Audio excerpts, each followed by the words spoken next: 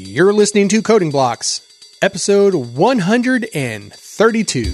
Subscribe to us and leave us a review on iTunes, Spotify, Stitcher, and more using your favorite podcast app. And stop trying to mess me up. I see you guys talking and mimicking me and mocking me as I do this. It's not going to work. You didn't trip me up. I don't know what that outburst was about. We'll just keep going, though. So you can visit us at codingblocks.net, where you can find show notes, discussion, example, and a lot more. And if feedback, questions, and rants can be sent to comments at codingblocks.net. So if you speak in a language other than English or any known language to man, then nobody else can try and act like they're speaking like you. So follow us on Twitter at codingblocks or head to www.codingblocks.net and find all our social links there at the top of the page. With that, I'm Alan Underwood. I'm Joe Zacht. And I'm Michael Outlaw. This episode is sponsored by the University of California Irvine Division of Continuing Education. One of the top 50 nationally ranked universities, UCI offers over 80 certificates and specialized programs designed for working professionals.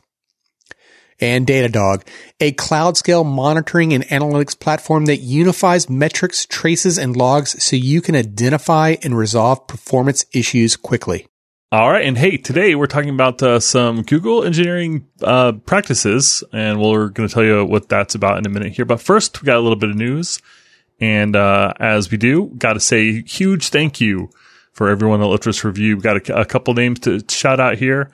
From iTunes, thank you, Jay Barger, Podcast Devourer, I dig it, and Darachi, thank you so much.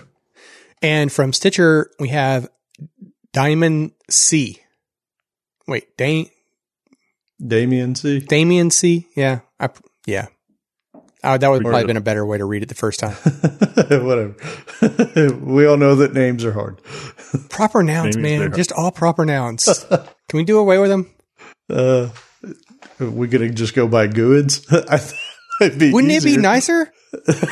Really? I don't think so. It could be like Star Wars, the Clone Wars, man. You know, just like everybody go by a number.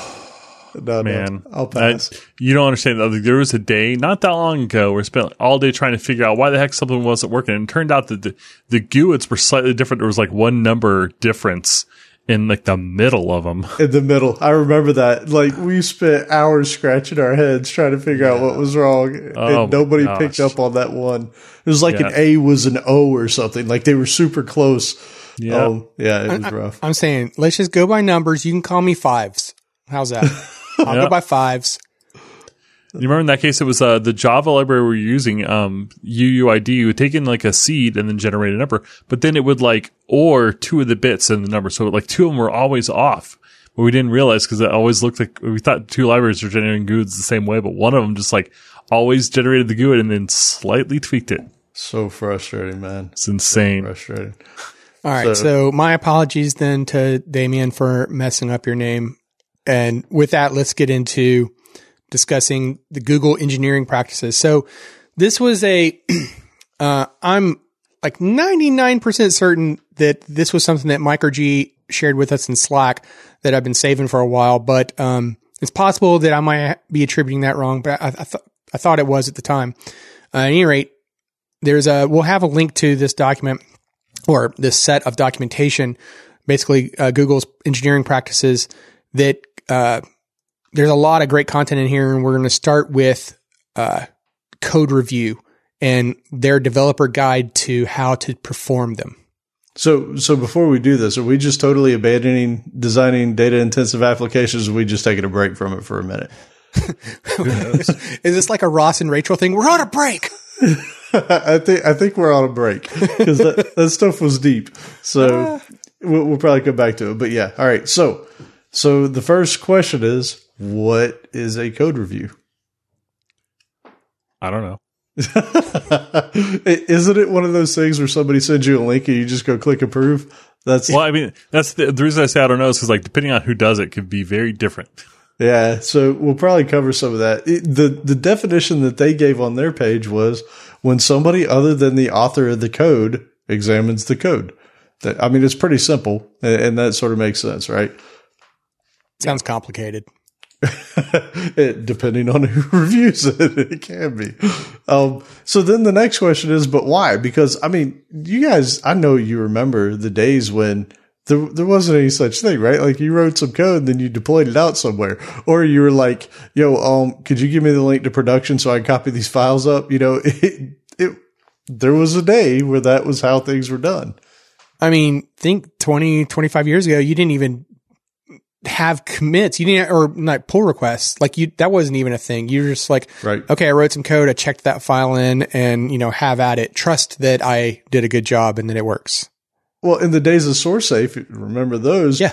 It wasn't even your stuff needs to work. It was just, hey, check it in before you leave so that the files aren't locked so that when I come in tomorrow, I can get them, right? Yep. Yeah. In SourceSafe is exactly what I was thinking of as I described what I was just talking about. Yeah. Whoa. Yeah. So yeah, the real reason here is we're long past those days now, right? Now the day is, hey, we want to make sure that whatever code is being checked in is actually maintaining or improving the standard of quality of the product as a whole, right? I do want to just go back one moment though, because there's probably some people who are new to programming that all they know is the wonder of Git. And so they're like, wait a minute, I don't understand why Visual SourceSafe was such a problem.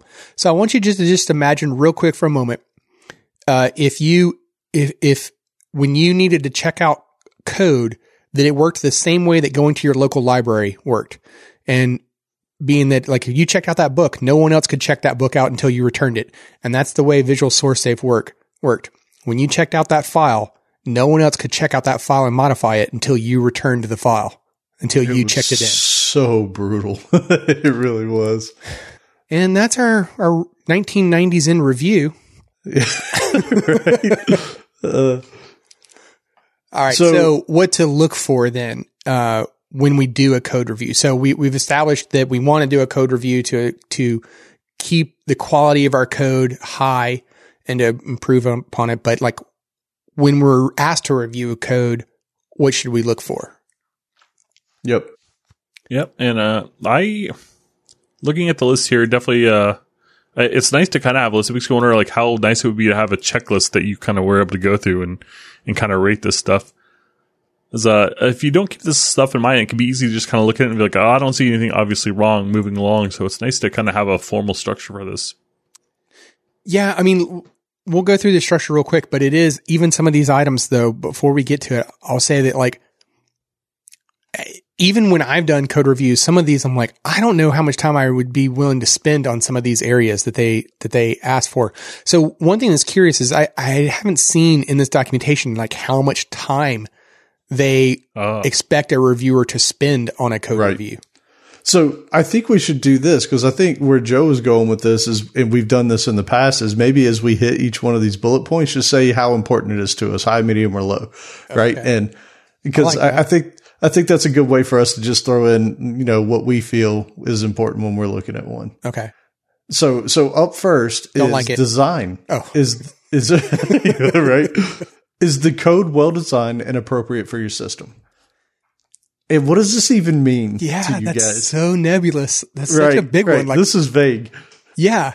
Yeah. Like well designed. Like, wait, I'm supposed to go and like rethink and re-engineer. Like, well, you used the wrong data structure here when this other one would have been more appropriate. Like, I don't know, maybe some of those will jump out to you, but this is an example of one of those where it's like, how much time are you really expected to spend on this to like, oh, you didn't recognize that this was a graph problem and, you should have solved it this way. Like, I think this one might be more along the lines of like design patterns, right? Like, did you use an appropriate design pattern? Was this clearly a factory thing? Was this clearly something that should have been a template design pattern? Something like that. So I don't know. I feel like that's kind of the stuff you'd be looking for there. And by the way, so I said I was going to share this on the show. The irony is when I started reading this, I just did my first major pull request into an open source repository, like a big one out there. And this stuff drove me crazy, man. I put in this stuff that I was like, oh man, this makes it better. This improved the functionality. And I've now got 500 comments back and forth between myself and the people who are maintaining the project. And I'm not even kidding. It's almost to the point where it's like, yeah, I'm just going to let this die because I really don't want to spend this much time on it, right? But on the flip side, I kind of get that they want to make sure that they're maintaining a high quality of standards going into theirs, right? So it's a trade-off, but it can be frustrating, especially when you're like, yo, I'm giving you guys something here, right? Like, take it, be happy with it. But well, here's some things that aren't in other areas is like, maybe you have some stuff hard coded that should have been settings, or maybe you kind of invented a new pattern for settings or something when there's already established pattern. Maybe you kind of reinvented something that's done in it. Like maybe you go out and get, customer orders, and there was already a method for getting customer orders that could have been more appropriate for your use case. Oh, so this is the design. So I think the important part here is you're basically saying the reviewer has more knowledge of the overall system. And so they can tell you if you're doing something that you designed something in a way that wasn't kosher with the way that the rest of the system works. I like that. It's like, hey, why are you using integer primary keys here when everything else uses GUIDs? Like, right. why break that pattern? Do you have a good reason for that? Well, right. We're kind of, I mean, I get your point. This is kind of skipping ahead though to like picking who should be your reviewer, Well, right? We'll and it would be like, somebody who is the owner that would know, like be able to know, I mean, we'll come back to it, but that's kind of where you're going at it with Joe.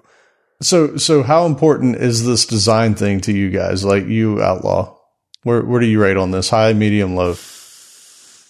I mean, it's definitely not a low. It is tough to for that person to always know like what was the best way to attack the problem. So because of that, I would say it would rank medium to high, somewhere in that range. What about you, Joe? I would say high.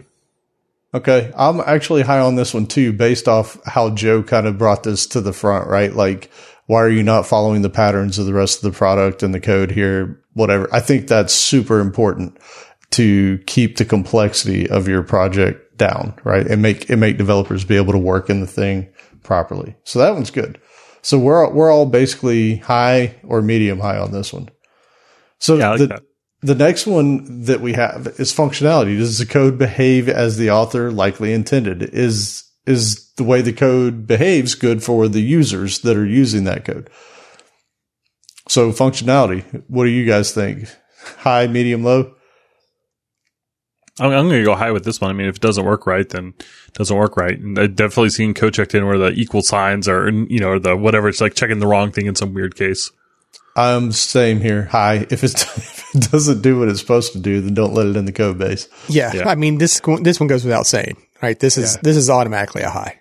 I don't think anyone would ever question. It's actually shocking to me that it's even a bullet point here, to be completely honest with you. Like, so you needed to add a button that does X. Did you add a button that does X? No. Okay. Well, then this doesn't go, right? Like, yeah. I don't get it. Well, I mean, keep in mind, this is a Google documentation, and they did hire Owen Wilson and Vince Vaughn. I saw there was a documentary movie called the Interns. Yeah. And where you can like see their escapades trying to get hired at Google. So it makes sense why they would have to spell that out. Did you see that? I tried to watch it. It was not funny. Yeah. I didn't watch it. I wanted to watch it. I tried to. So next up we have is complexity. Could the code be made simpler? Would another developer be able to easily understand and use this code when they come across it? So what are you guys' take on this one? Low, get good. Okay, so compared to the other two. Compared to the other two, I would definitely say it's more in like a low to medium kind of range. So, yeah. Okay, so we're kind of at yes on this one. I too think that this is a low. However, depending on whether somebody was just trying to be clever in what they were doing, you know what I mean? Like there can be a case where complexity makes sense for performance or things like that, right? So I'm fine with that. And I think that if people don't understand it, then level up, right? Like be able to understand the code. And I hate being that way, but this one to me is as long as it's not intentionally trying to be clever, which I have seen code like that, then I think this is a low. Yeah. It really depends on like what you're doing that's that's complex. And that's why I ranked it like low to medium. Like if you were doing something like really, really complex, unnecessarily so, then I might be more willing to, call you out on it. And like with the purpose of like, no, you really, this is way too much. You need to fix this before we merge this in. But otherwise, yeah, I might be willing to let it go if it's just like, oh, I wouldn't have done it that way, but whatever. You want to factory hammer, or hammer factory. You know what jumps out at me is like the code katas that you've seen where people try and solve a problem that's obviously, should have been a 20-line thing and they do it in a single line with 80 lambdas and okay, like you went too far. That's kind of where I feel like that's where you can basically say, yeah, don't do something like that. Nobody can read it. But outside of that kind of stuff, meh.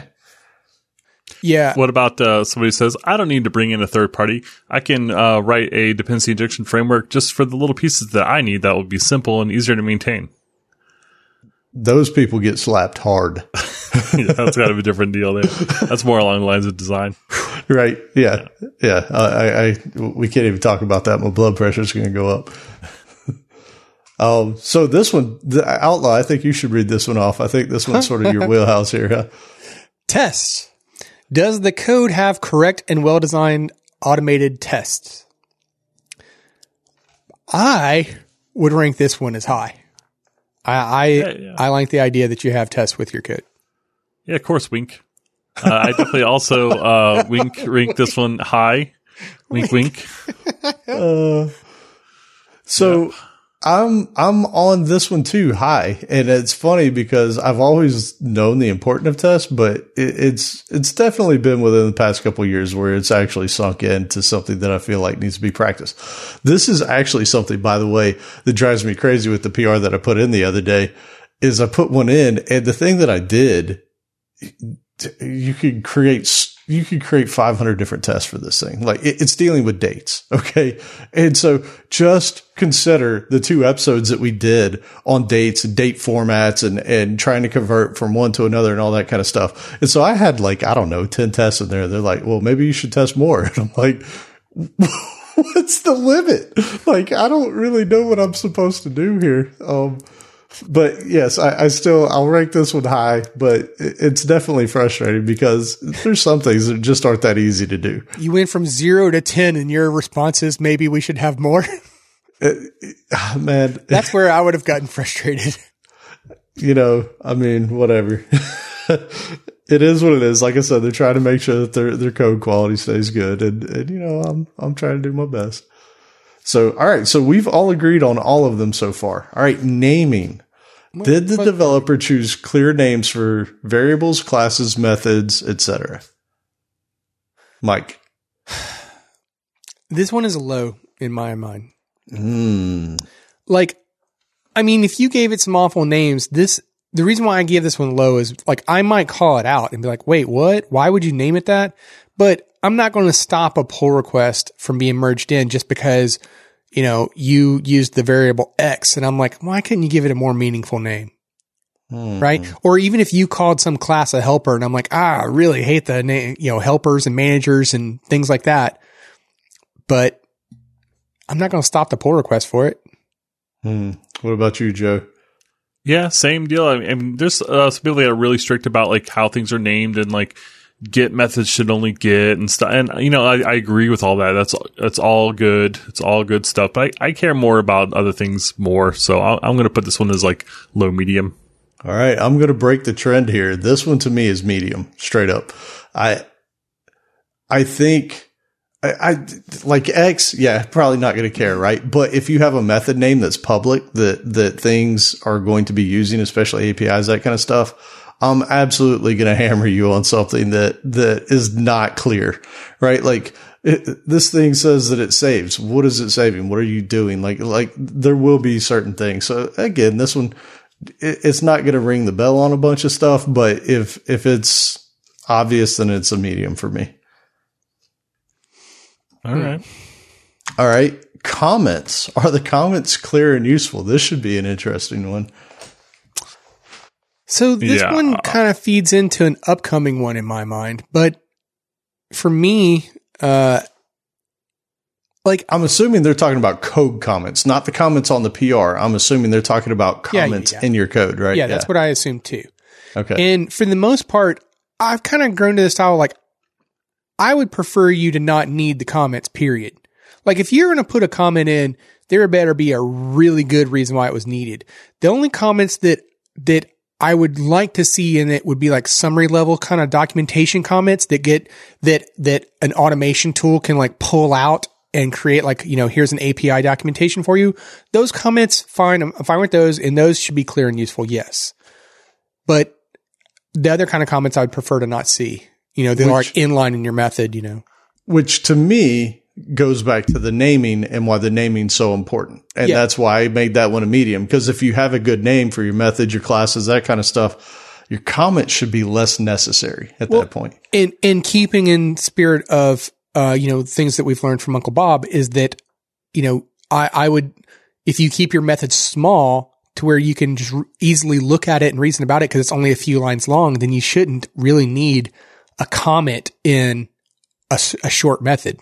So outside of public API type stuff, like what you're talking about, things that generate Java docs and that kind of thing, you're kind of a low on this one. Well, because of the summary level documentation, I'm kind of like torn on how to rate this one. So I guess I would call it.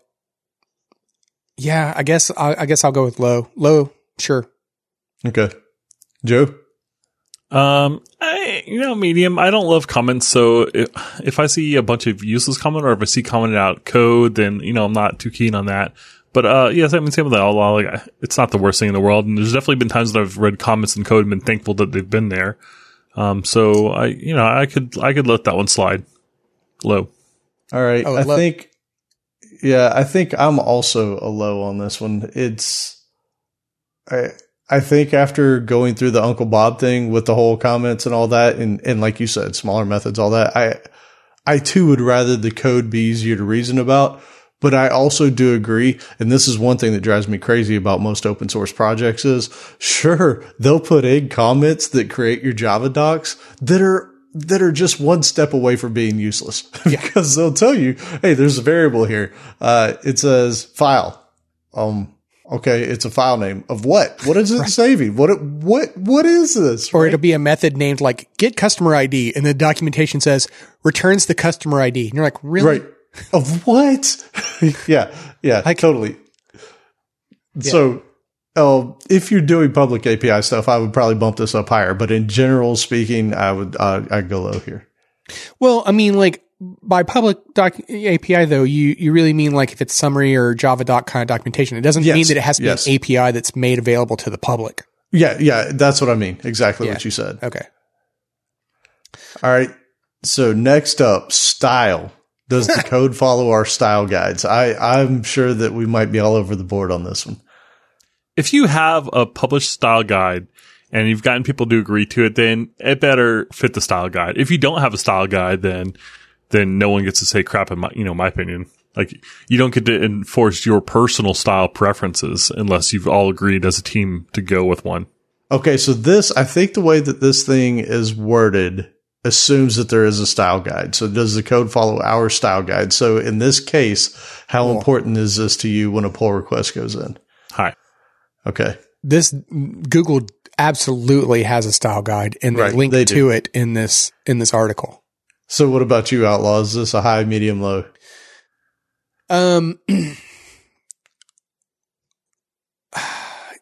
Well, okay. So here's the thing. Like, personally, if I'm reviewing it, it's kind of like a low.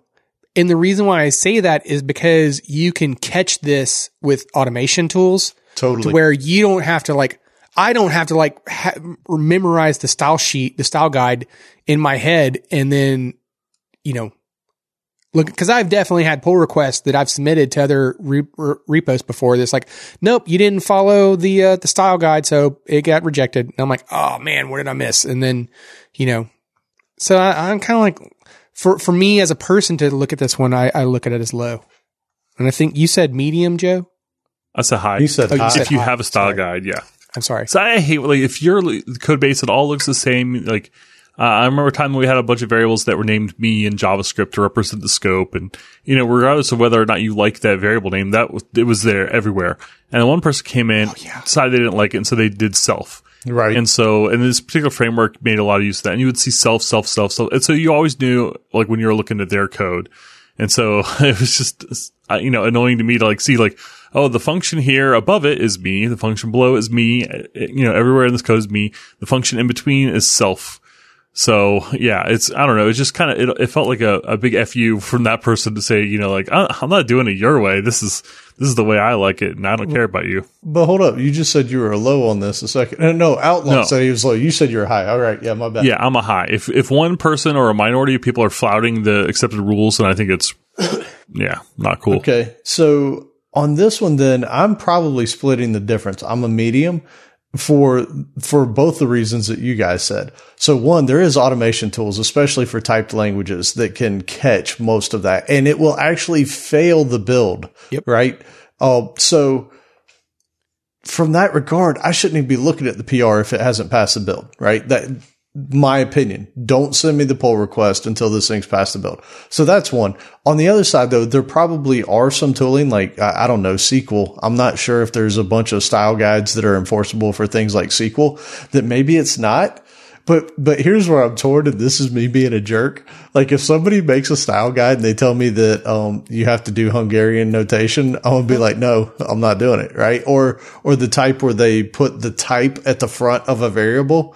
Like, I won't follow it. I refuse. Wait, that to. is Hungarian notation, though, right? Is that Hungarian? Yeah. Like, I will try and sneak in and change the style guide, but yeah. So I'm probably a medium on this one. I think it's important that people follow at least with the conventions that have been set.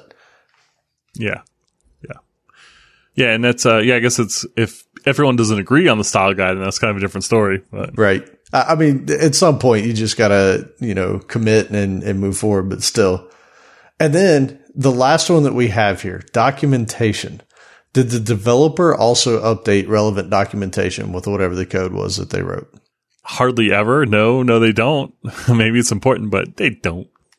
Come on. But how important is this to you? I guess if it's a public API or something, if that's really what we're talking about, then it's super important. So if the documentation matters at all, then it's probably very important.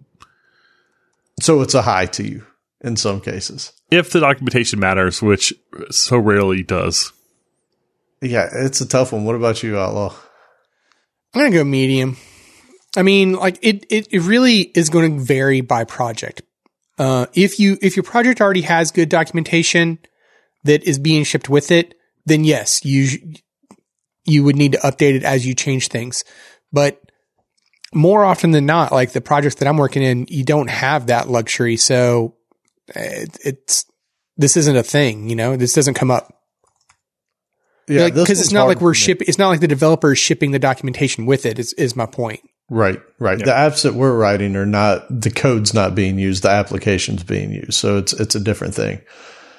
For me, this one's tough, right? Like if I'm writing something as a developer that other developers are going to use, this is a high to me, because this is where I feel like Microsoft kills it. Like, they are so good, right? Like, if you go to a Microsoft documentation page for how to do some code, typically they'll have the code there. They'll have the syntax. They'll have the variables. They'll even have some nice human written descriptions of what they are. And then they'll have some examples, right? Like, that to me should be the standard that everybody should shoot for when developers are going to be the consumers of the documentation. Oh yeah. They've set the bar high. They set the bar super high. And that's where I get frustrated with open source projects in general, is like, theirs is, we're building something, go dig through the code and figure it out. Right. And, I mean, it raises the barrier of productivity to extreme levels when you're digging through tons of Java code or tons of C# code to figure out how to do something, right? So to me, this one's a high depending on who the consumer of that documentation is. Did you know that Google also has a big guide on technical writing? No. On the same website? No. Yep. I'll put a link in the show notes. Cool. So you were a high on this one? Yeah, I was a high on this one. All right, so I've been taking some notes here, and oops, wait, where'd it go? lost my mouse. You were like a little bit more optimistic about like, hey, we all agreed on these than I was. And by my count, we didn't. So looking through it now, wait, that can't be right. Google, you messed me up. We matched on like 5 of them. I want to say 5 of 8 or something. No, we didn't. Really? We only all agreed on 3 of them. We agreed on functionality, tests, and comments. I thought design we were all basically the same. I think you had said like medium high or something, and we were like high. Oh, so you're making those distinctions. All right. Well, yeah, because that counts, right? Well, we were supposed to choose 3. You wouldn't change the rules on us. Well, yeah. This is like refer back to the functionality and whatnot. Our style. See the style. Right. I was like, no, forget it. I go use self. And that was really awkward when you were talking about me there, Joe. Yeah, we only agreed on functionality where we all agreed that was high, tests where we agreed high, and comments where we agreed low. But everything else, there was, it was, well, I was going to say it was always 2 to 3, but there were 2 of them that we all completely disagreed on. So the ones that the 3 of us completely disagreed on were naming, where Alan was a medium, Joe was a low to medium, and I was a low. And then style was the other one that we all 3 had a different opinion on. So Alan medium, Joe high, and me low. But the other ones that we didn't agree on, there was usually like 2 of us were on the same side, and somebody else was the odd man out. Cool. So cool. All right.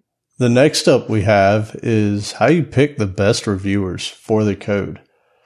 And this one's interesting. And I mean, I think we all 3 do similar things on this, but the first is get the best reviewer you can. And that basically means someone who can review your code, who has the knowledge and can do it within the given time frame, right?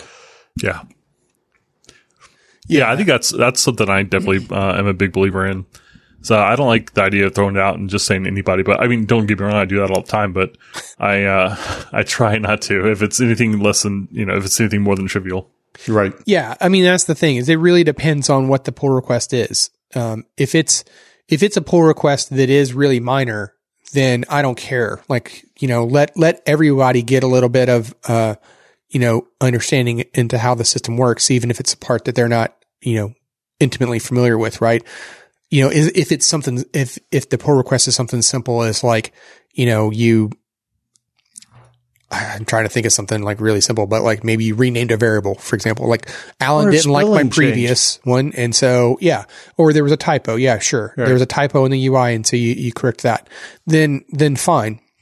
But when it's a decent pull request where it has like, functionality in it, then I definitely go after a reviewer who is most knowledgeable in that specific area or maybe most recently familiar with it because code evolves too. So the person who might have been like the original author and owner of it, 2 years ago might not know squat about it today. Right. Right. And this is one of the things that they point out here. So the best reviewer is the one who can give you the most thorough review. And to your point, that may just be whoever's most recently been in the files, right? Not the original creator or whatever. It's kind of on you.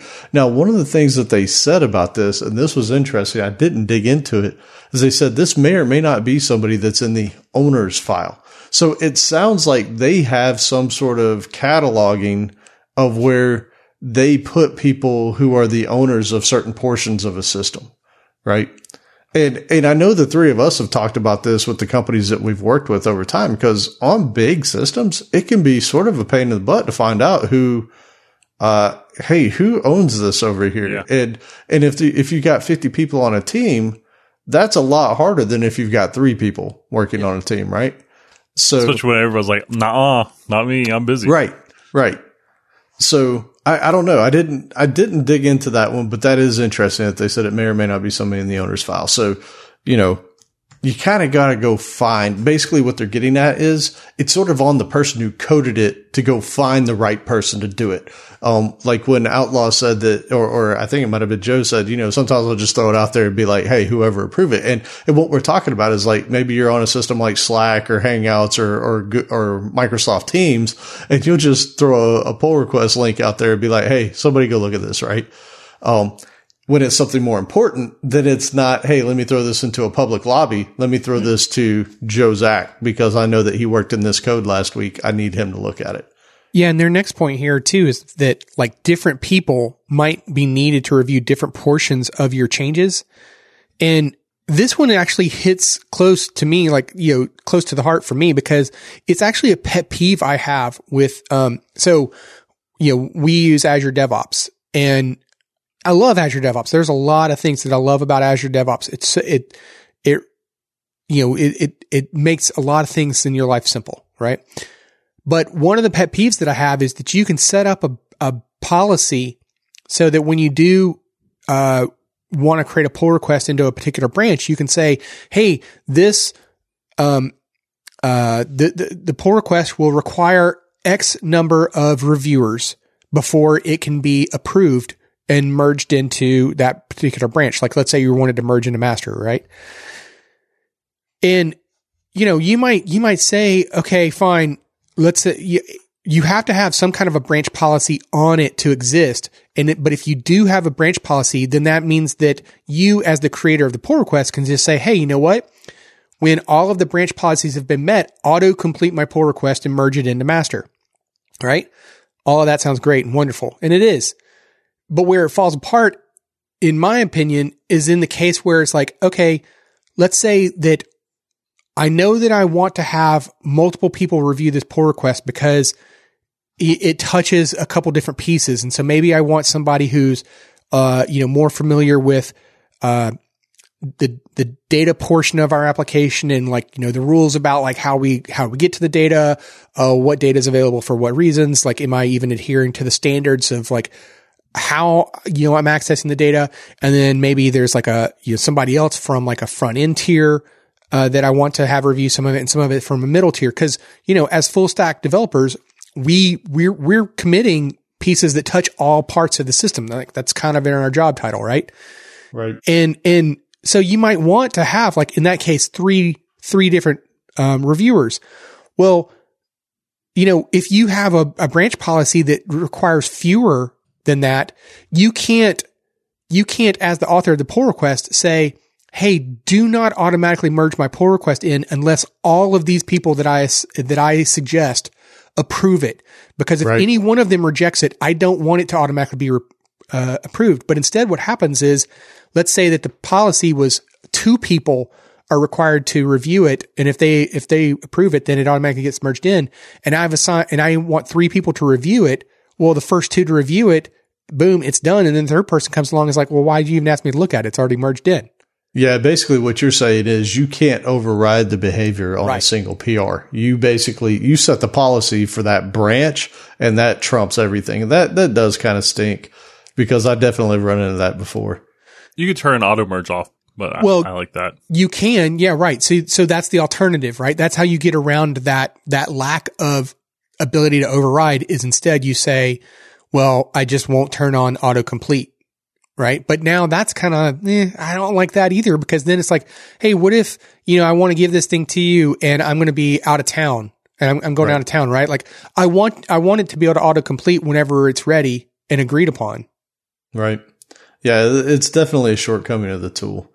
The last thing that they mention here that I think is important, and I think all 3 of us probably do this as well, is if the best person isn't available because they're swamped, they have other things that they need to do, you should still CC them on whatever the CL is, which, by the way, in all of this stuff, we're talking PRs. So pull requests, that's sort of a GET term, I think, more or less. Maybe it's a more standard universal type term, but in the documentation, they refer to everything as a change log. So a CL. So change list or change list. That's right. So they're just saying that, hey, if you can't find, like if Michael's not available, I should still CC him on that change list so that he knows what's happening. And and maybe he can't do anything before the thing gets merged in, but he might have some thoughts that you might go in and after the fact go in and change those things, right? So it's a good back practice. in the day, people used to put the changes like at the top of the file. Oh, Remember those? Those are awful. I hate that. Yeah, you stuff. have like this long header file of people maintaining it, like, you know, Added this or whatever, yeah. August 2016. Yep. Michael touched this file to add blah, blah, blah, blah. I hate that. It's if your changes, it like encourages you to do changes in one file rather than multiple because it's just kind of weird to right. Add a change to support something. Yeah, and you add that in 10 places. Yeah, it's annoying. Yeah, not a fan. But you don't want to be the one jerk that like breaks the chain. Like you see like, oh man, this thing goes back to like 1997. I'm going to be the one that doesn't add to the top here. You got to buck the trend, man. Yeah. I've actually been that guy. Yep, same. So I guess I would have broken the comments and style portion and documentation of what to look for in my code review. That's Those right. are highs, man. Guilty. All right. So next up they have is this section called in-person reviews. And I thought this was kind of interesting. Like they said that like, hey, if you pair programmed with somebody that would have been qualified as somebody to have done a code review, then you can consider that code reviewed. Don't worry about it, right? That can be merged in. See, I didn't agree with this one. Did you? Oh, I totally do. I completely do. I see it so biased. No, but again, it's if the person was qualified, like not just pair program with anybody, but if you were the creator or the owner of a chunk of code and you're pairing with me, then you should be giving me constant feedback during that pair programming thing, right? Here's the reason why here's the reason why I thought this one was, why I didn't agree with this one is because it's kind of like saying, hey, you're the owner of it. Nobody has to review your code. You're the owner. No, but you got two people working on it at the same time. Right. So let's pretend that one of those is an intern that's just starting and you're mentoring him. And now you're pairing with him, but you're the owner of it. And now it doesn't have to be reviewed because you're quote, the owner. I still think that like, even if there were the two people and even if one of them did happen to be the owner, as you suggested, it should still go to like an unbiased set of eyes to take a look at it. I can see that. I think that that's more of an edge case than the norm.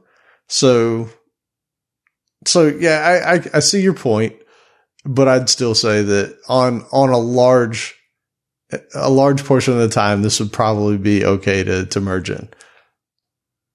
Yeah, totes. I'm fine with it. No. Outlaw trust nobody. Yeah. He's got a trust nobody policy. All right. Yeah.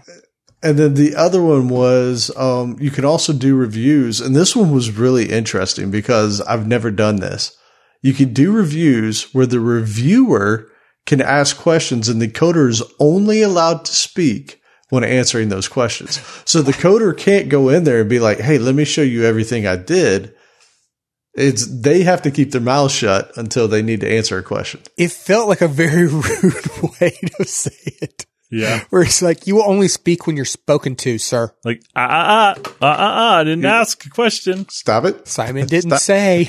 That's right. Yeah. But I kind of like it. I kind of like it because that almost puts the reviewer in the mindset of, I need to understand this stuff on my own. Can I understand this by going through and looking at it? And then if I need to ask a clarifying question, I can, right? And so instead of somebody leading the witness can go through and find out what they need and then inquire about the things that they need some additional info on. Now, the three of us, though, have worked in it from the opposite form where, like, for a code review, you would have a reviewer and then you would walk that reviewer through and say, like, here's what I did here. Here's why I did this change.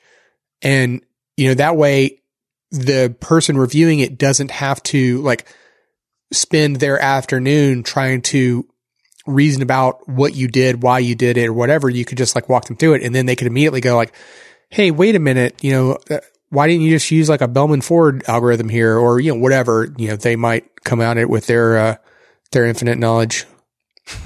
Right. You should probably just get 3 different reviews and take the average of the approval. And, it even kind of makes sense to have 2 different people implement the work and just pick your favorite, maybe even more. Oh, man. If you got those Google dollars or whatever. Oh, man. This episode is sponsored by the University of California Irvine Division of Continuing Education. Maybe you've heard of this thing called Python.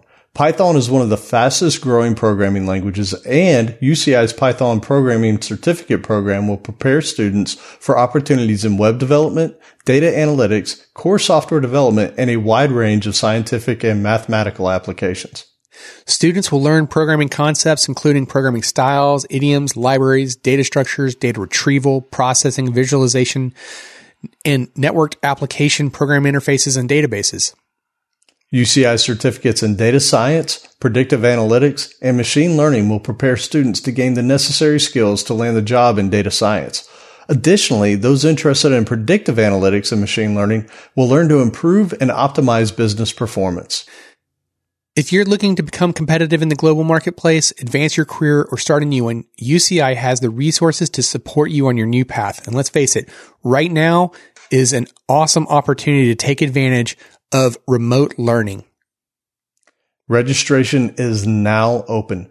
Visit ce.uci.edu/codingblocks to learn more and reserve your seat.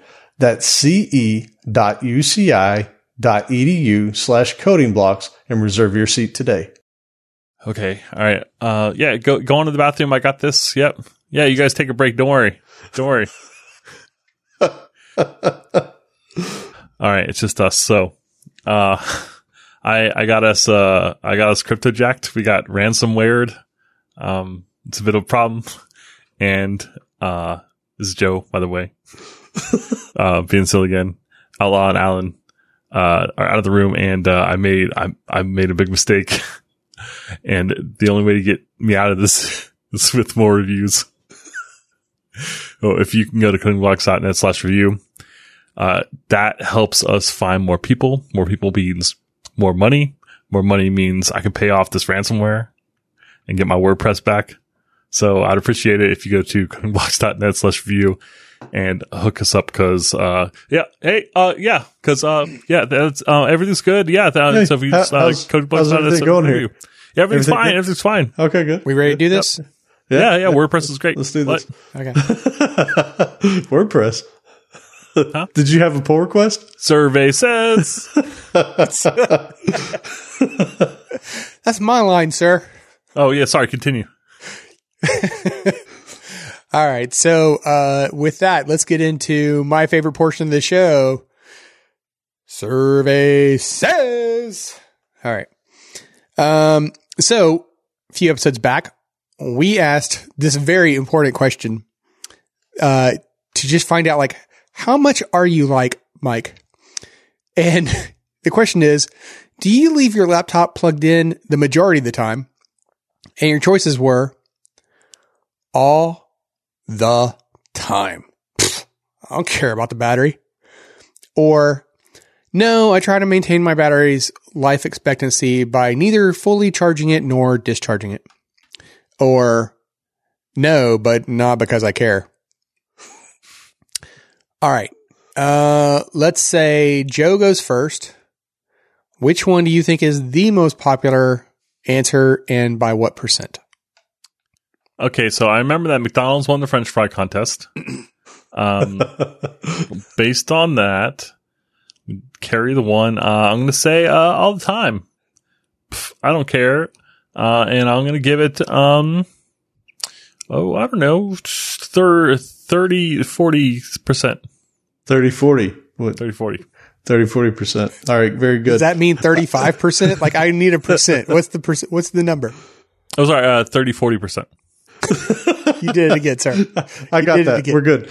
Because I'm going to go ahead and I'm going to also jump on this bandwagon of nobody's like Mike. And they're going to say all the time, I don't care about the battery. And we're going to go with 41%. So it trumps his 30, 40%. So, okay. Yeah. All right. So Joe goes with all the time with 30, 40%. And Alan goes with all the time with 41%. And the winner is, it's Alan. Of course it is. Wow. It's probably like 70% is my guess. It was 68%. Ooh, Wow. yes, my peoples. Wow. Yeah, how many people actually did what Outlaw does, which is, by the way, I try to maintain my battery's life expectancy by neither fully charging or discharging it. How many did this? 5%? No, 6? it was more than that. Gosh, it was, I don't know, 8%. Shut up, man. Don't judge me. But you know what? That 8%, they're on top of it. They're a really smart 8%. All right, let me give you guys a little story behind the scenes. Oh, here. geez. Here we go. So Outlaw, who is the Outlaw lines up his battery before he puts the. Yeah. before he salts it. No, so in all truthfulness, like he is the most meticulous about maintaining this stuff, right? But we've both had the same like MacBook Pros for years with the companies we've worked with, and his turned into a rocking chair well before mine did, meaning that the battery swelled, did all kinds of nastiness, right? I don't know that I had ever unplugged mine outside of being like, But yours was swollen too. In fairness, the difference was I had mine repaired. 2 years later, mine started to swell. So while you babied yours, I abused mine and treated it like every person should treat their computer. And mine went a lot longer before it turned into that swollen rocking chair. So yeah, I'm sure there's some truth to this actually saves your battery a little bit, but I'm of the opinion I don't want to think about it, and I'll just buy a replacement when it's time. So, You know, it's funny. My wife hates stuff not charging. It drives her nuts that like my phone isn't at 100% all the time. So she's constantly going behind my back and plugging stuff in. Yeah. So like, actually, I do. I am more like Outlaw. I'm not strict about it, but like if I'm done with something, I unplug it. I don't need it charging. So I'm constantly somewhere between 20% and 80% most of the time. really? Oh, man. There you go. Dude, Let's see my phone right now. Boom. Anyone want to guess what the percentage Coding is? blocks. 66% is in this category. 84% actually. mine is yeah. at 100% and plugged in because that's what it needs to be. I don't want to think about it. I don't Yeah, know. my wife is constantly. I'm like, "Where's my phone? I know it's on the couch." She's like, "It's plugged in now. You're welcome." That's not what I wanted. I wanted it on the couch. Oh man, wait! You have a Nintendo Switch. Mm-hmm. Do you charge that to 100%? No, actually, I do the same thing. Actually, just right before when we were coming up, she came up here and she asked for the Switch because she assumed that it wasn't in its proper place charging, and it was for once. Oh, that's awesome. Yeah. She doesn't even check there first anymore. She just automatically asks me because who knows? It could be anywhere. For the record, hilarious. my phone is at 92%. Yeah. So Okay. 66% of coding blocks follows my rule of thumb by not. The 8% of the people out there. 8%ers right here. No. But I'm talking about of the host. 66%. 66% of this Yeah. crew followed 8% of the rest of the world who decided to vote on that. You know, I mean, I'm just saying we're a very smart crowd, and yeah. Hey, listen, when your computer stops working, you'll know how to find us. Hey, that's I'm going to come steal your battery because I know it'll have been treated right. Well, you won't be able to. I'm sorry. Apple glues them in. I know. God. All right. So how about for this survey, for today's survey, I thought this would fit well with our topic here. Do you always include new or updated unit tests with your pull requests? I see Joe winking. Wink. It's like really painful to watch him try. It doesn't look like he's really practiced at it. No. Winking does not come natural to you, sir. Nope. All right. So your choices are, yes, of course, I'm not a psychopath, or not with every pull request, but more often than not, I mean, what kind of psychopath has the time to do it for every pull request? Or lastly, no, I rarely include any tests with my pull requests. My friends think I'm crazy. Did we ask a question about how many people unit tested? And it was like 20%. Yeah, nobody. It was like nobody. So we're gonna get 100% of those 20% that answer these questions. Well, Y'all's or math is crazy, man. Give them some credit though. That survey was a long time ago. They may have grown personally since then, and now they do a lot more unit tests. You don't know. That's true. You know what? I am actually stunned that Joe Zack, the king of having a 40%, saying that somebody's going to win with 40% of the vote when there's two answers, calling out our math abilities. Okay, you going to talk to me, Mr. Babillions? Hey, these things need to scale. That's right. That's all there is to it. You can't argue with internet scale. Oh God. We have a true or false question. I would go with true and 30%. Pretty sure I won that one, just saying.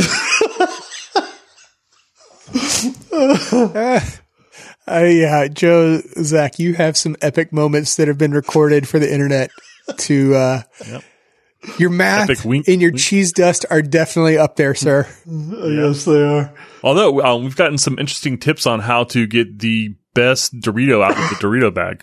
Oh, really? Okay. Yeah. Jamie from Gaprogman from the .NET Core Show, his brother actually had a really nice tip for laying the bag on its side and then souffling it open with a interesting kind of knife or something in order to vertically be able to sift through and find the best nut. Oh, but dude, that's such a mess then. What you going to do? Assuming you don't eat the entire bag in one sitting, like that creates another problem, right? You're assuming you didn't? Yeah, right. I only eat the best chips. Dude, Joe, I remember you actually posting a picture on Amazon about some Lay's chips that you bought. It was amazing. It was amazing. This. It's still up there. It's the top review for that one, by the way. Oh man, I want to go back and find it. What was it again? It was cheddar. It's cheddar and sour cream chips on Amazon. Let's see if it's still the top review. The rating has dropped. So just for people who are not familiar with this, because I'm sure nobody is, I don't know that we've ever talked about it. He was probably one of the first people ever to buy a bag of chips on Amazon, because like who doesn't do that at the grocery store? But he was worried that when they came, they were going to all be crushed up, right? Like that was the concern. Like you got the UPS guy kicking the bag of chips around, that's going to be a problem. So his review, take it away, Joe. I'm not having a good time finding because there are like several different like ways of I don't know, just the way they have there's like 20 different kinds of chip now for this kind of chip. Well, yeah, the whole point was he basically took a chip out of the bag and he's like, they're not broken at all. See this chip? And he had it like next to, was it your hand or your wife's hand? It was Sarah's hand. Yeah. So I've never gotten chips from, delivered before. I always got them from the grocery store and I was worried that it'd be all broken. But man, they weren't. Every single chip in this bag that I got was perfect. It was like perfectly round. Everyone was giant. Yeah, and one of them I put in my wife's hand. It was like the size of a potato. It was like the whole chip. You would never get that at a grocery store. UPS did better than the grocery store ever did. This was like right when I found it, Joe. You did? I did find it, yeah. That's awesome. This was right when Amazon first started delivering food, if I recall. We need this link. This has got to go in the Here show it is. I just sent you guys the link. Wait. I'll put it in the show notes, though. That is so that amazing. I can remember to... then you guys can see my other reviews. Yeah, this should be interesting. Ooh. We might have just opened up Pandora's box here. Wait, I don't see it. Do I not see my own reviews? Yeah, no. You scroll down to all customer images, and then you can scroll down. Yours is like one of the first like 7 or 8 pictures. So you got to scroll down to the bottom of the list, and you'll see this giant chip in a hand. Man, and there then you are click on so it, many sure pictures enough, of this. Yeah, I think that see it. I think Joe said he was a trendsetter here. How do you not see this? Really? I'm actually trying to get to. Hold on. This is ridiculous. I gave you guys the link, right? Click on the link. I'm going to most recent. You can't go to. You have to go to all reviews. Yeah. Just click on see all customer images. Oh, here we go, and then scroll down to the bottom. Yeah. Click on see all customer images. Scroll at the bottom of that, and then it's on the second to bottom row, or at least on my screen it is. You'll see this gigantic chip being held in an open palm. Yeah, man. Look how big that is. And he says, we saved it for a while.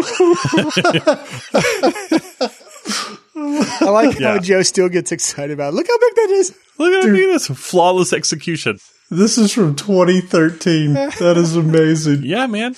Well, if you look, the newer reviews aren't so kind, man. I see people talking about bugs and chips and people complaining about them being broken, man. This is at the prime. This is at the peak Amazon period, 2013. This is back when I still worked for them. That's all you know. Today's episode of Coding Blocks is sponsored by Datadog, the unified monitoring platform for real-time observability and detailed insights into Docker performance. Enhance the visibility into your container orchestration with a live container view and easily detect clusters that are consuming excess resources using an auto-generated container map. Let's face it, guys. Like in a Kubernetes kind of world today, you want to know what's happening inside your pods. You want to know what your containers are doing, and you need a tool like Datadog so that you can easily see what's going on. And it's hard, but that's okay because out of the box, Datadog collects critical metrics from each Docker container so you can get immediate visibility into aggregated and disaggregated service level traffic. So try Datadog today by starting a free 14-day trial and receive a Datadog t-shirt after creating just one dashboard. Visit datadoghq.com/codingblocks to get started. Again, that's datadoghq.com/codingblocks to start today. All right. So now we are back with how to do a code review. And I guess this is where the rubber meets the road, right? Wow. We talk a lot. It's already an hour. Oh my gosh. Yeah. Oh, yeah. So here, we'll it's try not going any faster with that kind of talk, sir. Yeah, I looked down and saw the numbers. I was like, wow, that's crazy. All right, so we'll kind of try and blow through these. Not really, but whatever. So first is the standard of a code review. And we said it at the very beginning. What is the purpose of it? Is to make sure that the quality of your code is improving over time. Now, always. This is where those, what were they? The standards that we reviewed, like what to look for. This is where that list of things come into play because there's going to be a set of trade-offs. And that's why, like, when we were ranking things like low, medium, high, it's like, well, would I block a pull request for this? Like, I don't know, maybe not. And this is why. Yeah. The first bullet point's hilarious to me because developers actually need to accomplish a task. That's so true. It goes back to this PR that I have into the open source project. It's like, man, like, I don't know how many times I want to go back and forth. And I'm not trying to throw stones at these people that are trying to, ensure that my pull request is perfect. But it's also like, man, you guys are going to wear me down to the point where I'm just going to abandon it, right? Like, I'm just not going to deal with it. And that's, I hope it doesn't come to that, but, whatever. Yeah. I mean, if the reviewers are difficult to work with, like they're overly critical, then you're just de-incentivized to bother, right? You ever see a bug in GitHub and you like start reading through the comments and you see that someone's fixed it and there's a pull request and you click the link and it's never been merged. There's like 6 comments going back and forth and it's never merged. You're like, oh no. So frustrating too. That's more often than not too, especially on really big projects. I know that the three of us we've been working with Kafka and Elasticsearch. I can promise you there's been so many bugs that you go out there, you search, it comes up in a PR and it's just been sitting there for months. And it's like, really? Like somebody did the work. I think that's the one thing I would say to anybody that manages an open source project. Yo, if you expect people or want people to help improve your product, you better be willing to jump on and look at those things, prioritize it, right? Yeah, I mean, there was some project recent, I don't remember which one it was now, where, like what you were saying, there was a pull request, and this one had been sitting out there for like a year that had gone unmerged. And it was like, well, if you want it to work, you just got to check out that particular branch. That's ridiculous, because then it's a pain over time to maintain your local version of that thing, right? Because you need the latest changes they've done, but you also need the side PR that was never done. It's ridiculous, right? Yep. Yeah, not a fan. Go ahead. It's still the duty of the reviewer to make sure that the quality and you don't want to record the product and create over time. Moving right along. All right. Yeah. It's still the duty of the reviewer. So it's just speaking to the responsibility of the reviewer. And, obviously no one wants the health of the product to degrade over time. And I also like getting my code reviewed, because then if there's some sort of problem with it and anyone wants to point the finger at me, I can be like, well, Outlaw approved it. So, I mean, he sucks too. So you like being able to have a finger to point at somebody. Yeah, I'm taking you down with me. That's how it works. That's awesome. That's not how get blame works, sir. Yeah, like, who wrote this crap? Like, well, you approved it. And they do mention here too, again, the reviewer still has the ownership and the responsibility to make sure that they're ensuring a high quality standard, right? And it's a trade-off, right? It's a balance. You can't expect your pull request to go in perfectly every single time. On the flip side, the reviewer should balance out what's important when doing these things. Mm-hmm. And I really loved this quote that they had in there that above all else, right? Like the reviewer should favor approving the changes when the code health is improved, even if the changes aren't perfect, because they go on to say that like, there's no such thing as perfect code, right? There's better not. code. There's better code, but there's no such thing as perfect. So like, in your when you're reviewing a pull request, don't, hold it to some unachievable standard and say like, well, I'm not going to let you merge it in until it's perfect. Yeah, I completely agree with that. Yeah. They also say here, reviewers can actually reject a set of changes, even if it's quality code, but they feel it doesn't belong in their system. This goes back to the functionality thing that we all said was a high for us earlier. Like, why would code be now? Maybe somebody wrote some code thinking that it should belong over here, but really it should have been in some other layer, right? So I totally get that.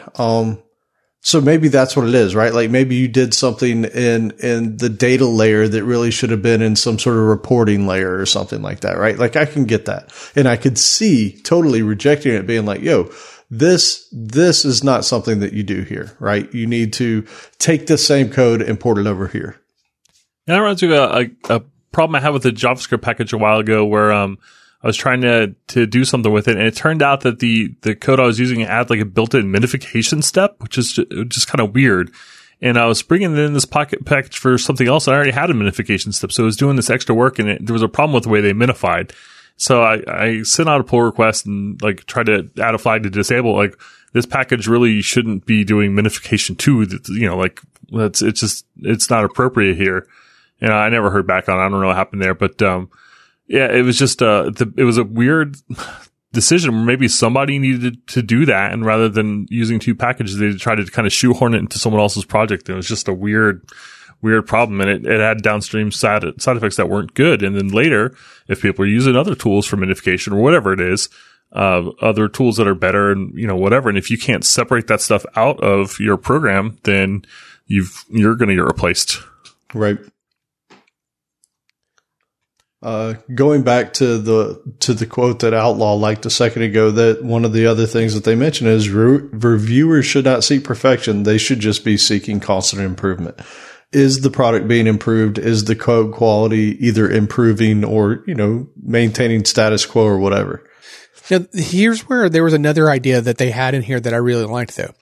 So they say that, this doesn't mean that as a reviewer, you have to remain silent. You can still point things out, but if something is just like maybe not a showstopper, but you're just nitpicking on something like, hey, this is something where you could learn and improve upon better, then they suggested prefixing the comment with the word nit, N-I-T, so that the developer of the change list could see like, oh, this is one where I don't necessarily have to do this change in order to adjust the pull request so that they like it enough to approve it and merge it in, right? But it's still something that they could like know that like, okay, hey, if I get around to it, like this is something I could learn from.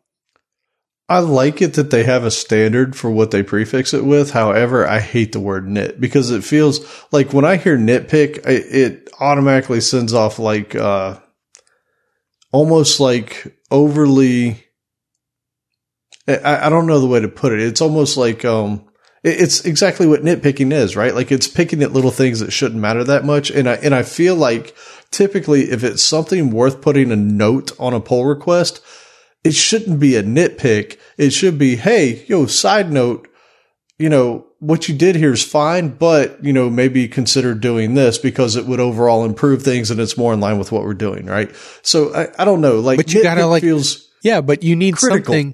You need some kind of identifier there so that the other developer knows that like, hey, this comment isn't critical to your pull request getting merged in. Right. Yeah, I think I always put, hey, this isn't a blocker, but, blah, blah, blah, which is obviously a lot longer than the word But in nit, typical Google fashion, though, they needed to compress that. So they compressed it into 3 letters, which is nit. Right. Oh, man. I actually love that they didn't even call it nitpick. They just used It's just nit. Right. Yeah, nit. And if you think about like the size of their repositories, that might matter. And that's absolutely true. Yep. The next one this one's sort of funny to me because we've all been in these situations, but they basically say any code that worsens the quality of the product shouldn't be allowed in unless it's an emergency situation. And that's, go ahead. Well, I'm going to take us down a little tangent here because then it was like, okay, what constitutes an emergency? Right. And they actually, you gotta love Google. They actually document what constitutes an emergency and what doesn't. Nice. And so quickly they say that it's a small change that either one of these situations is true. And again, small change I think is important here. It allows a major launch to continue, or it fixes a significant production bug impacting users, or it addresses a legal issue, or it patches a security hole. Those are the 4 things that in Google's mindset constitutes an emergency. Now, the things that they say do not constitute an emergency, I love these because these are awesome. You just want your change in sooner rather than later. Or you've worked hard on the feature for a long time and you just want to be done with it. Or the reviewers are either away or they're in another time zone. Or here's our favorite, because it's Friday and you want the code merged in before the weekend. Yeah. Or your boss says that it has to be merged in today because of a soft deadline, which they actually go and define what are soft versus hard deadlines. Or lastly, what doesn't constitute an emergency is that rolling back causes test failures or breaks the build. So the boss one is really interesting to me because half the time emergencies not defined here are emergencies because the powers that be have told you we have to have this in today. Yeah, right? I found that one super interesting. And so I'm like, wow, that's... How many times have we been in a place where our boss has been like, that's got to get in today? And you're like, I don't know, man. Google says your definition of emergency doesn't count. You're wrong. I mean, we've all, at some point during our career, had a situation where that's come up. So, yeah. Now I just want to be like, I can't wait for the next time for it to come up and be like, Google says. I like it that it's this well defined because it does make it to where at least a developer can have the confidence to be like, I should not do this, right? And you can point to it because it's a policy sort of, I guess it's a policy by Google, right? At least if you work for that company, you'd be like, no, we can't do this and this is why. Now, here is the thing too, though, like in fairness, the one about your boss is the way they actually worded it was like they were just saying a manager says this. And I was kind of like interpreting that as like, okay, but does that mean like a manager above you? So then technically they're your boss at some level, right? If they're higher up the tree than you, so I don't know if they mean like a boss, a manager who's maybe a peer. Like, yeah, he's technically a manager, but he's a manager of other people and just, happens to be one of your peers, or he's some manager of, I don't know. Yeah, that one's harder to say, but still, I think that's a nice defined set of rules as to what constitutes calling something an emergency and allowing some bad code to go in. Or some, maybe not even bad code, just not up to snuff code, right? Yeah, code that doesn't necessarily live up to the quality of the rest of it. There's 4 situations that they allow it to go through. And they make sense too, right? Like, I mean, they do. If you had some major legal issue where it's like, hey, you can't use this library because of X, Y, and Z, and you're like, okay, well, we just gotta like cut it out real quick. You just gotta it might be gross how you do it, but you gotta get it done because you don't want some GPL license affecting your code, for example. Right. So the next one that we had up was mentoring, which I thought this was good. Code reviews can be a great tool when you're actually mentoring people. I know I've used it this way. I'm sure you guys have too. Like if you have an intern or you have somebody that's newer to the organization, it's absolutely a good learning process, right? Like, hey, you have a ticket you're working on, you guys put it in the thing, and then, it's easy to go in and look at that and be like, hey, I like what you did here, but be aware that this is actually something that affects these other 2 things over here that you may not have known about, right? By the way, mentoring, though, it doesn't have to be like, someone who's, new, right? Yeah, it doesn't have to be like the Jedi Master and the Padawan. It could just be like, I'm new to this area of the code or this technology or this stack. And, somebody else who's like spent some more time in it is, could help you along the way.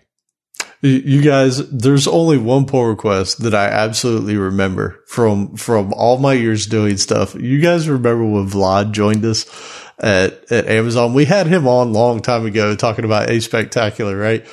But he looked at a pull request. He's like, these variables are being boxed. I never heard anybody ever refer to the technical term of basically taking a type variable and throwing it into an object before. I'd never heard anybody use that term. And we had just done like that episode not too long in the past. Yeah, we all like looked up over the wall of our cubicle and like, what'd you just say? Right? Okay. Only pull request I ever remember. Vlad, if you're out there, we miss you. Yeah, we do. He's actually working for AWS now, so he's one of their architects, I think. So, oh, nice, congrats. Yep. Cool. All right, so the principles.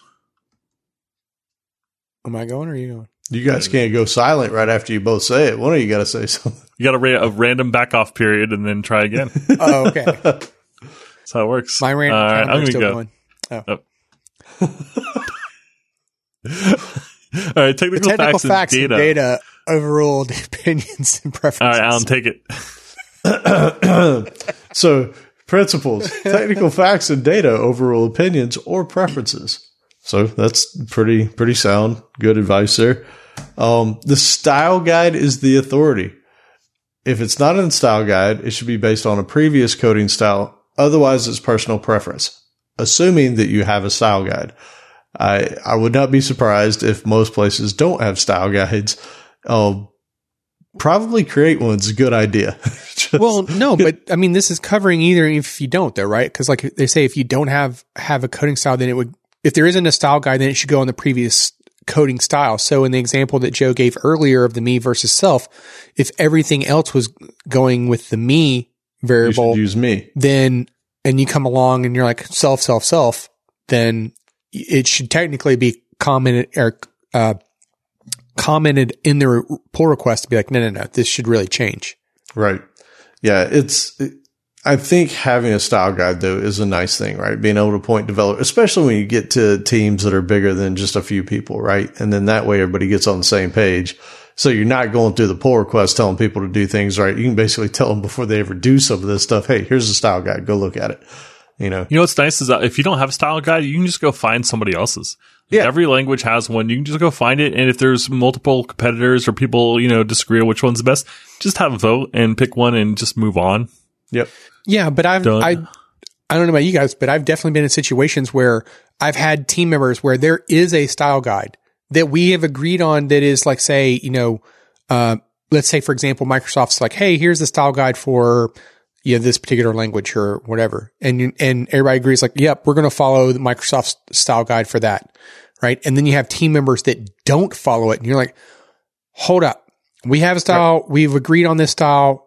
Please follow this style. And then repeatedly the developer's like, every time you comment on it and you're like, okay, at what point I'm doing my part as a reviewer to let you know that we've agreed on this standard and you're choosing to ignore me every time I say it.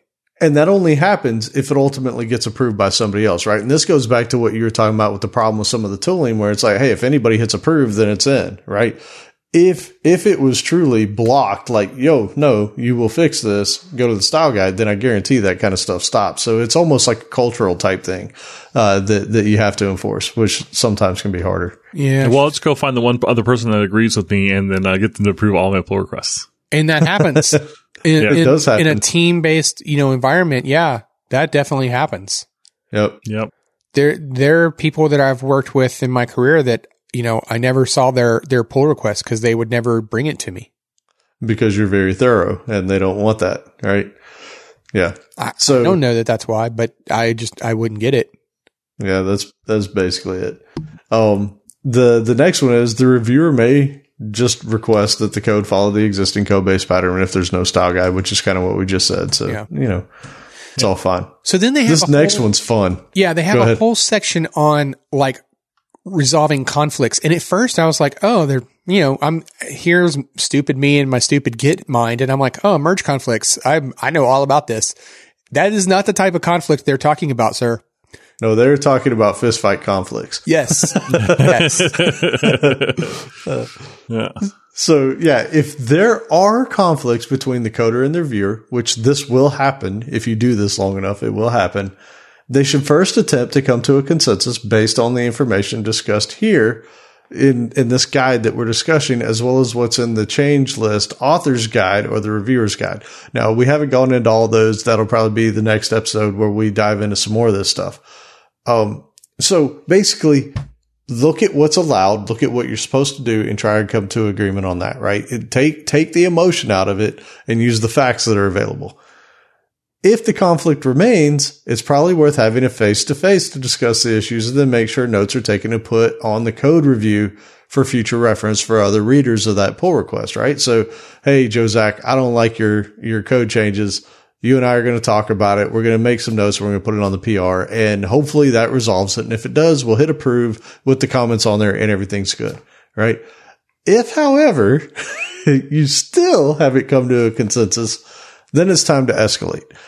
And what they say here is actually what I've seen happen in the past is you'll basically escalate it to a larger group, right? At that point, you're not trying to be a one-on-one type thing. You're going to get the opinion of the team and potentially a team lead or somebody that's, a principal or lead in that group to sort of weigh in on the topic, right? And then that way it's not me versus Jozak. It's, hey, what does the entire group as a whole think should happen here? A different kind of mediator pattern. It really is. Honestly, and what's funny? And I know that you guys have seen this because we've all been through the Amazon interview loops and that kind of stuff. These are the type of questions that come up in the HRE type of things, right? Like, hey, when you have a disagreement with somebody, how do you handle that, right? And honestly, this is the path that you're supposed to take in general terms, right? Talk to the person. If you can't resolve it, then raise it up to the larger group as a whole. And then that way it's not a me versus them. It's a, what does everybody agree upon here? And it takes the bite out of it, or it should. Yeah, I'm going to need some more specifics on that. What was the date that it happened? What did your manager say? How did you feel about it? Welcome. And by the way, it is funny. I don't know about you guys. Developers tend to be very tied emotionally to the code that they write. And so it can very much be that if you reject a pull request that somebody's put a lot of blood, sweat, and tears into, that emotions can run high and this stuff can happen, right? And it may not be the intent of the reviewer to tick somebody off. And it's also probably not the intent of the coder to have ticked somebody else off. But when you've spent hours and hours and hours doing something that maybe you weren't even that fond of doing in the first place, it's really easy for people to get electrically charged on these things.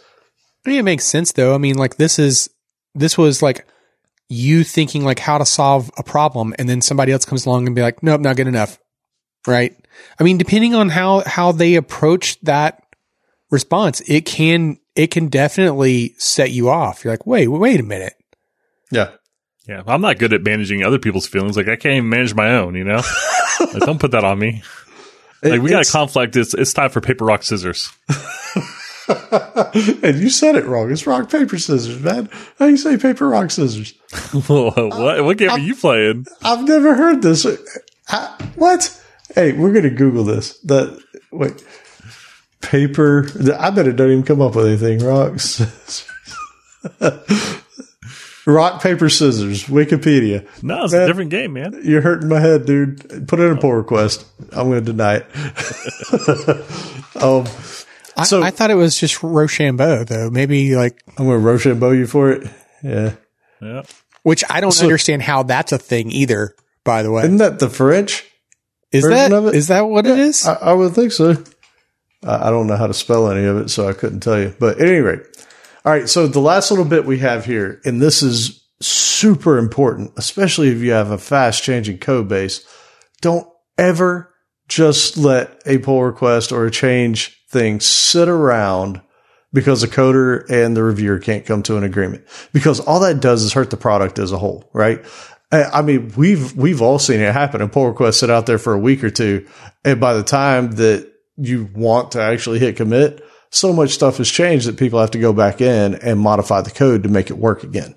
So it's a waste of time, right? So you need to try and come to agreements quick and escalate things quickly if they need to be, but don't just hold things up. Yeah. Just merge it. True. Yeah.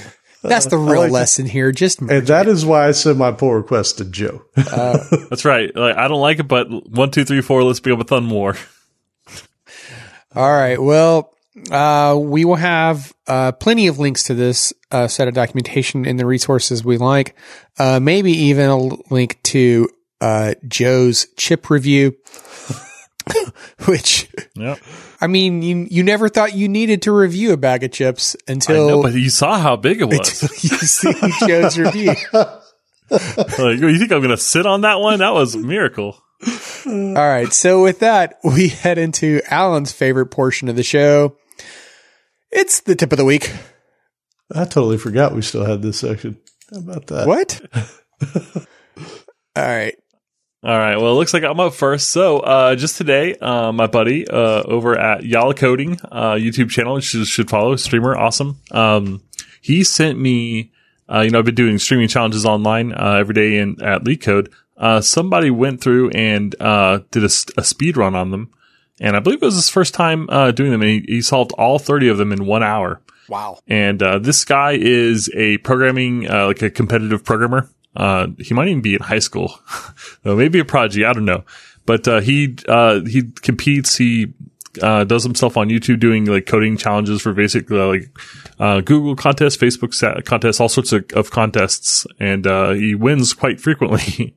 And we'll put the videos up online of him doing these coding challenges. And he also has quite a few tips on like how to kind of program at that level, which is like a whole other kind of set of skills. He just blasts through hard problems. So you can see him like in the speedrun videos. I was watching, like he kind of scrolls through and is like, okay, XOR, blah, and then like spits out the code, moves on to the next problem. Is like, okay, this is like he kind of classifies the problem, knows how to get there fast, and goes there. So obviously he's got a lot of time in there and just really good at it. So it was just cool to see when someone solving problems at that level and just to kind of see how he approaches the problems. Dude, I'm going to watch that. Yeah, that's cool. awesome. When you guys were in college, did you ever do any of the ACM competitions? No. I found out about it like right before I quit. And I took one class and I was like, oh, this is really cool, programming challenges. And now I still like programming challenges. Oh, wait, no, I mean like, did you actually compete in the competition, not as a class? No. No, I didn't know that they had it. But then when I took the class, I signed up for it. It was like the only class that was like scheduled, like fitting on my schedule was a class called problem solving.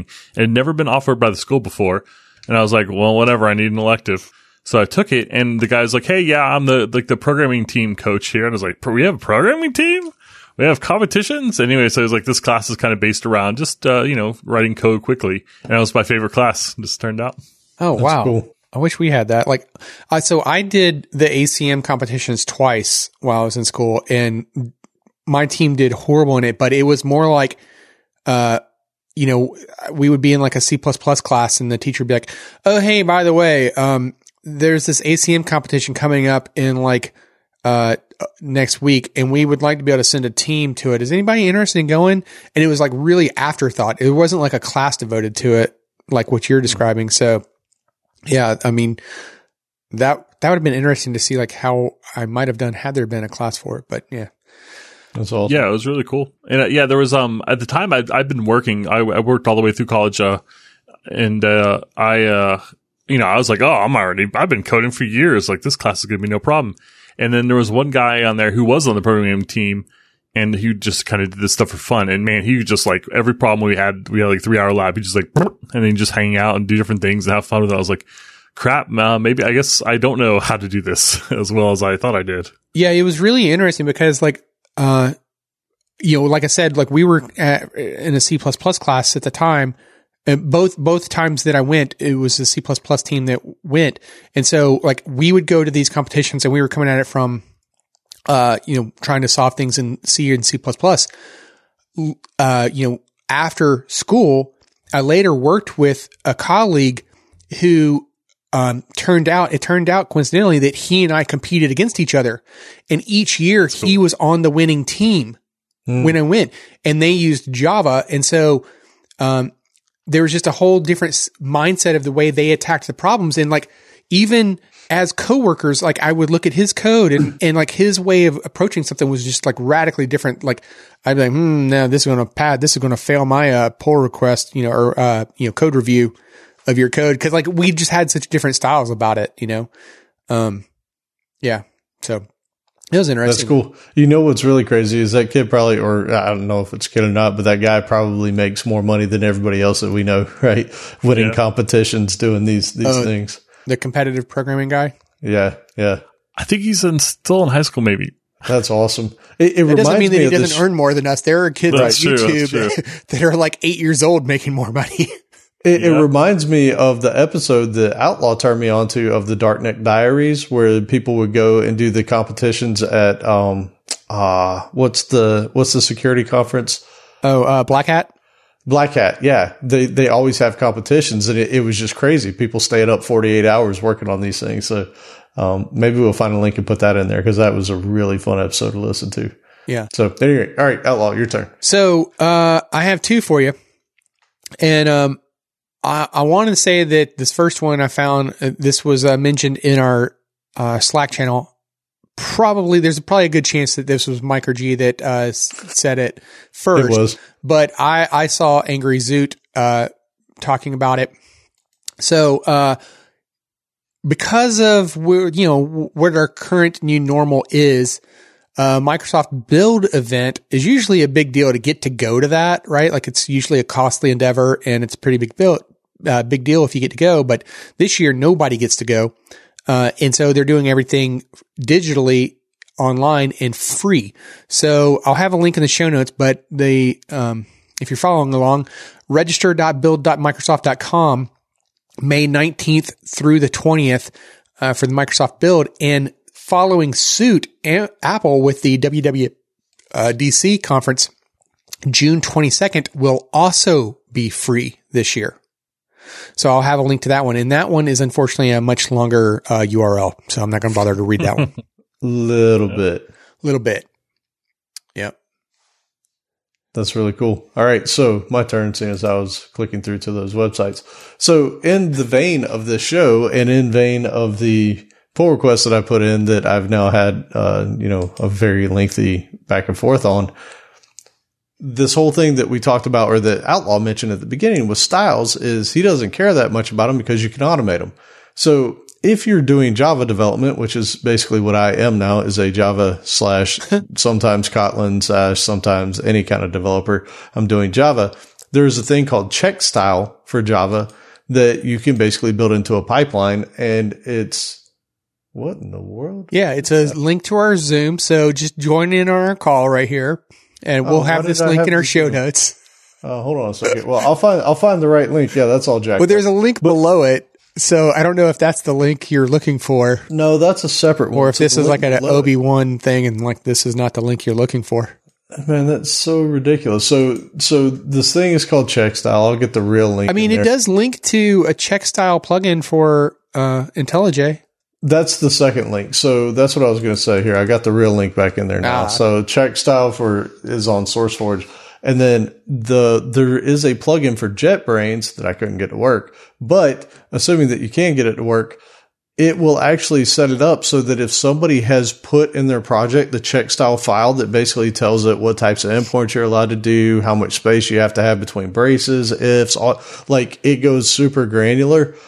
Before you actually go try and commit and compile your code, it will actually throw errors for you in the compiler so that you can go back and fix that stuff before you go in and put it in pull request and do all that other kind of stuff. So this is one of the things in the Java world that is the equivalent of what Outlaw was talking about. And there's all kinds of things out there for different languages, but this is one that I found, and it's it's pretty neat. It seems to do a really good job of things. Like it can get as granular as the order of your imports in your Java, right? Like you have to put these certain types of imports up above these other ones and all that. So, pretty neat stuff. Yeah. It's nice to be able to have that in for a tool. Like when I was talking about being able to do this inside of a pull request, I was thinking of like the one that came to mind specifically was the Python Black library. For the code format, the uncompromising code formatter, as it's called. Interesting. Yeah, I know this one is built into the Maven build that was used on the open source project. So it worked both locally and when you put in your merge request up on GitHub, it would also run the build up there and fail it if any of those check styles were failing. So yeah, I mean, again, there's tons of these things out there, but it's worth knowing about and possibly getting them in your pipeline, because then instead of developers arguing about tabs versus spaces, you can let the tools tell you that you did it wrong. Yeah, that it was supposed to be spaces and then. Right. Yeah, whatever. Tabs. No, spaces. Okay. All right. Well, so hope you enjoyed this episode, and in case that a friend happened to share a link to this episode or whatever, if you haven't already subscribed to us, we'd appreciate it if you would. You can find links at the top of our page for iTunes, Spotify, Stitcher, all your favorite podcast apps. And if you have a favorite that's not that we aren't aware of, that you couldn't find us on, let us know, and we will make sure to rectify that issue. And oh wait, did we do the beg before? I don't know. I think I stepped away. Yeah. No, Joe did. He did. Okay. Yeah. Yeah, when you guys were in the bathroom we weren't together. Here. Yeah, we weren't here. Right. You guys were in the bathroom. Yeah. Okay. That was weird. So that was awkward. So you can find some if you haven't already left us a review, we would greatly appreciate it. You can find some helpful links at www.codingblocks.net/review. My lawyers say I'm legally allowed to still say that. Hey, and while you're up there, do definitely check out our incredible show notes, our discussions, and get involved. And Joe? Hey, follow Twitter, at Twitter. Coding Blocks, head up the page that has the top at the feedback, questions, rants, and Slack. I don't know if he had a stroke, if I had a stroke. I'm not sure what happened. So I'm playing competitive Overwatch right now, and all right, I got like 10 seconds. What's up? What do you want? No. Go back. Go back. You review something, I'll stamp it. No problem.